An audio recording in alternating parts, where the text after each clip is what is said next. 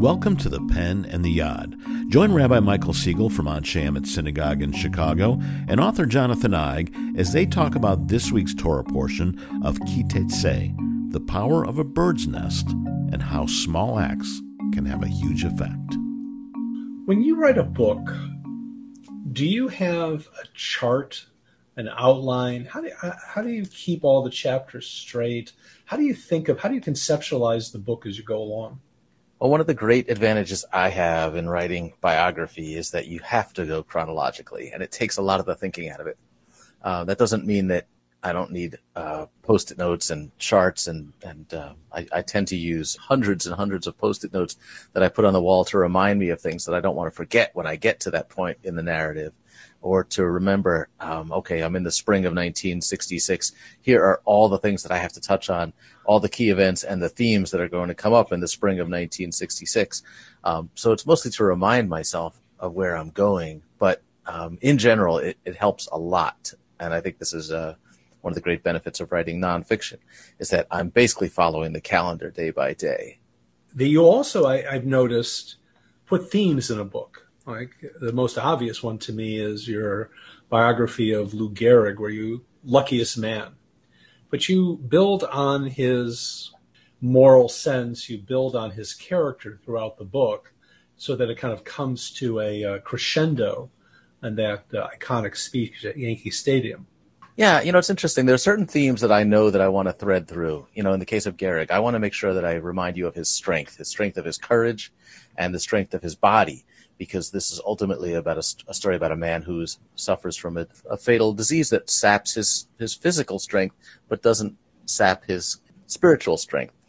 And with each book, I'm thinking of certain themes that I want them to feel invisible to the reader for the most part, but I know they're there like a strong thread. But there are other themes that emerge accidentally that I don't know are even there until I get done writing it, because they're just in the details, they're in the facts.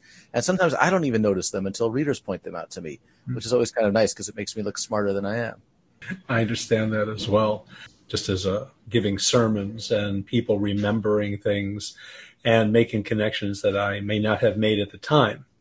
In our portion this week of Teitzei, you have this sort of if-then, this notion that the small things matter.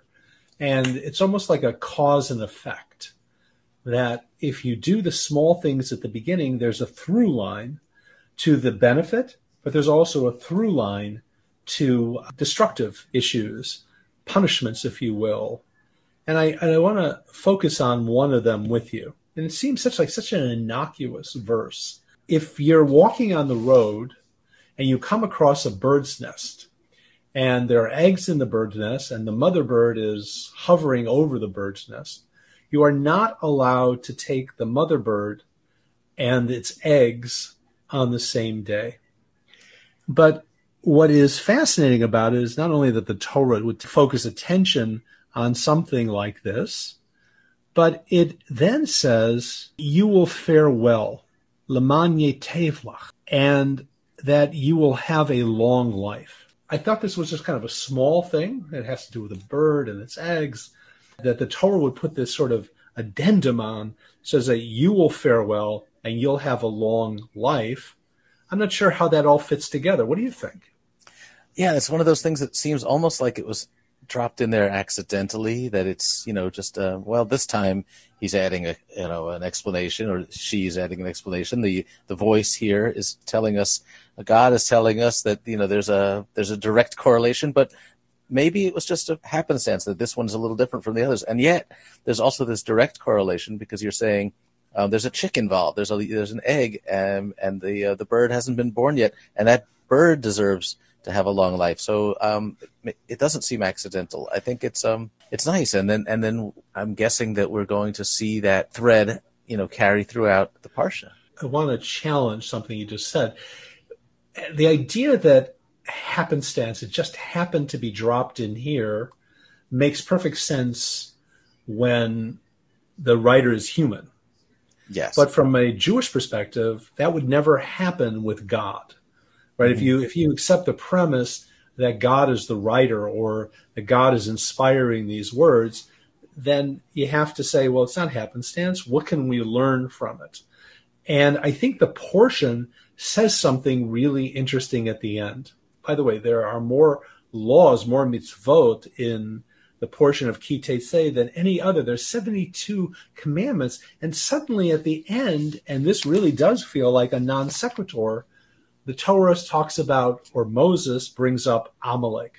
Zachor et asher asa lecha Amalek. Remember what Amalek did to you. Taking us all the way back to the very beginning of the Exodus, when the children of Israel just came out of Egypt. The waters had just split. And at that point in time, Amalek, an ancient chieftain, attacks the people of Israel. And the people of Israel win the war, but Amalek is forever remembered as one of not only the great villains, but beyond that, he represents the spirit of unbridled hatred against the Jewish people. I want to suggest that the through line here is that, because what you learn in the end of this portion, which we didn't know in the book of Exodus, is that when Amalek attacked, he attacked the rear of the caravan, not the front of the caravan where the fighting people are, but the rear of the caravan where the women and the children and the infirm and elderly were, people who could not fight, the weakest, and cut them down.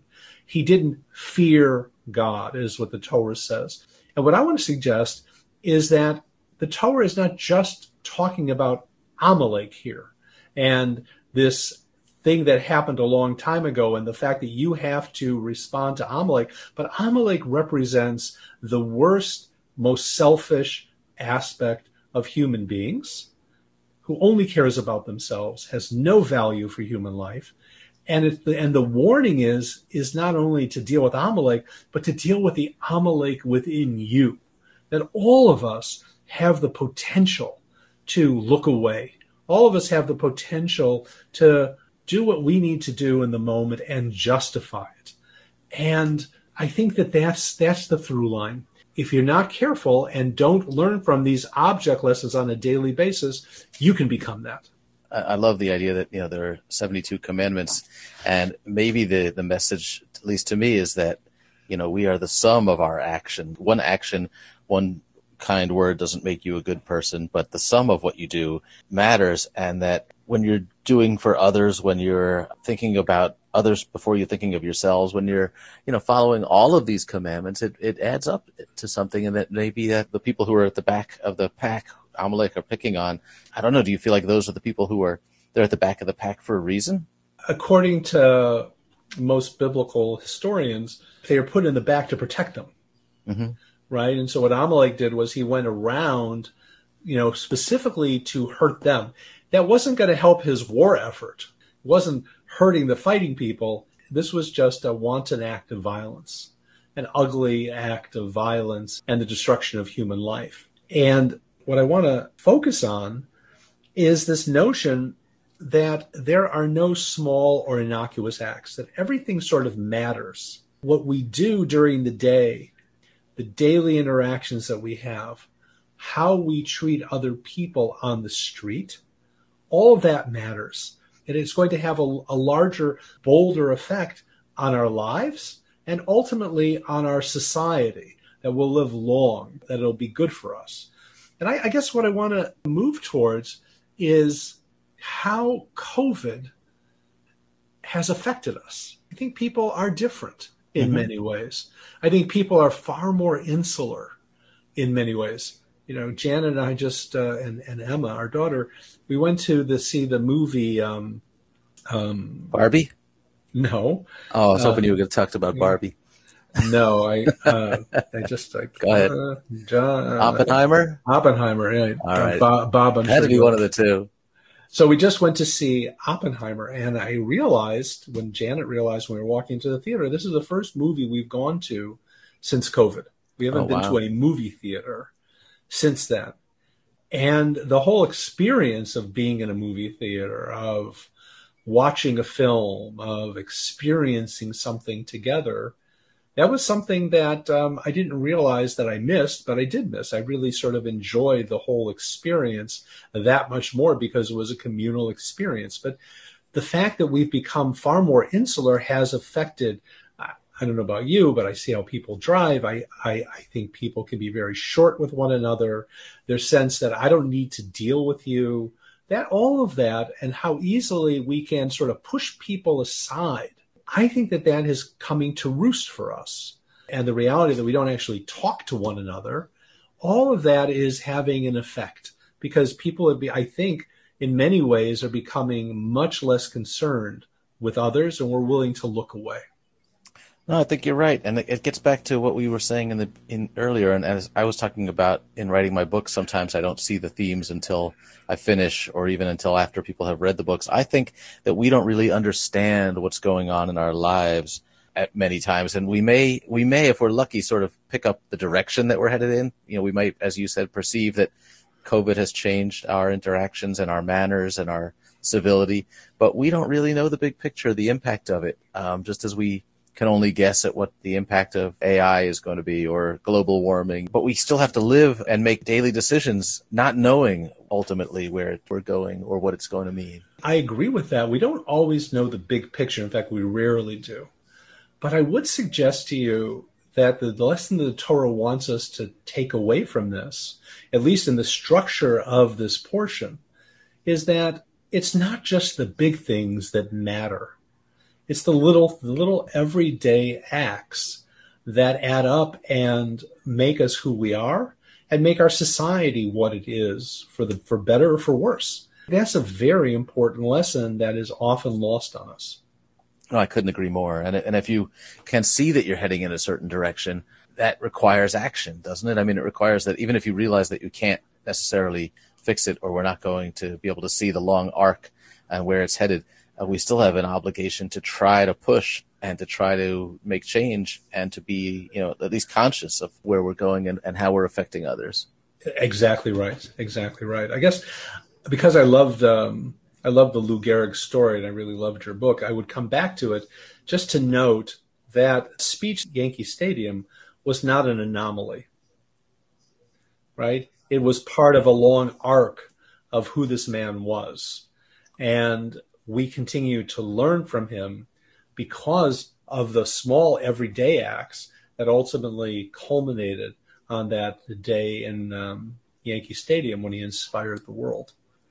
Right. I mean, how did this shy person who was very private and didn't want to talk about himself come to the point where he could stand in front of 60,000 people and give this incredibly emotional, vulnerable speech and talk about the fact that he was dying, the hardest thing he could have ever imagined himself doing, but he didn't get there in one day. It took him a whole lifetime to find the strength to do that. Well, thank you, Jonathan. Thanks, Rabbi.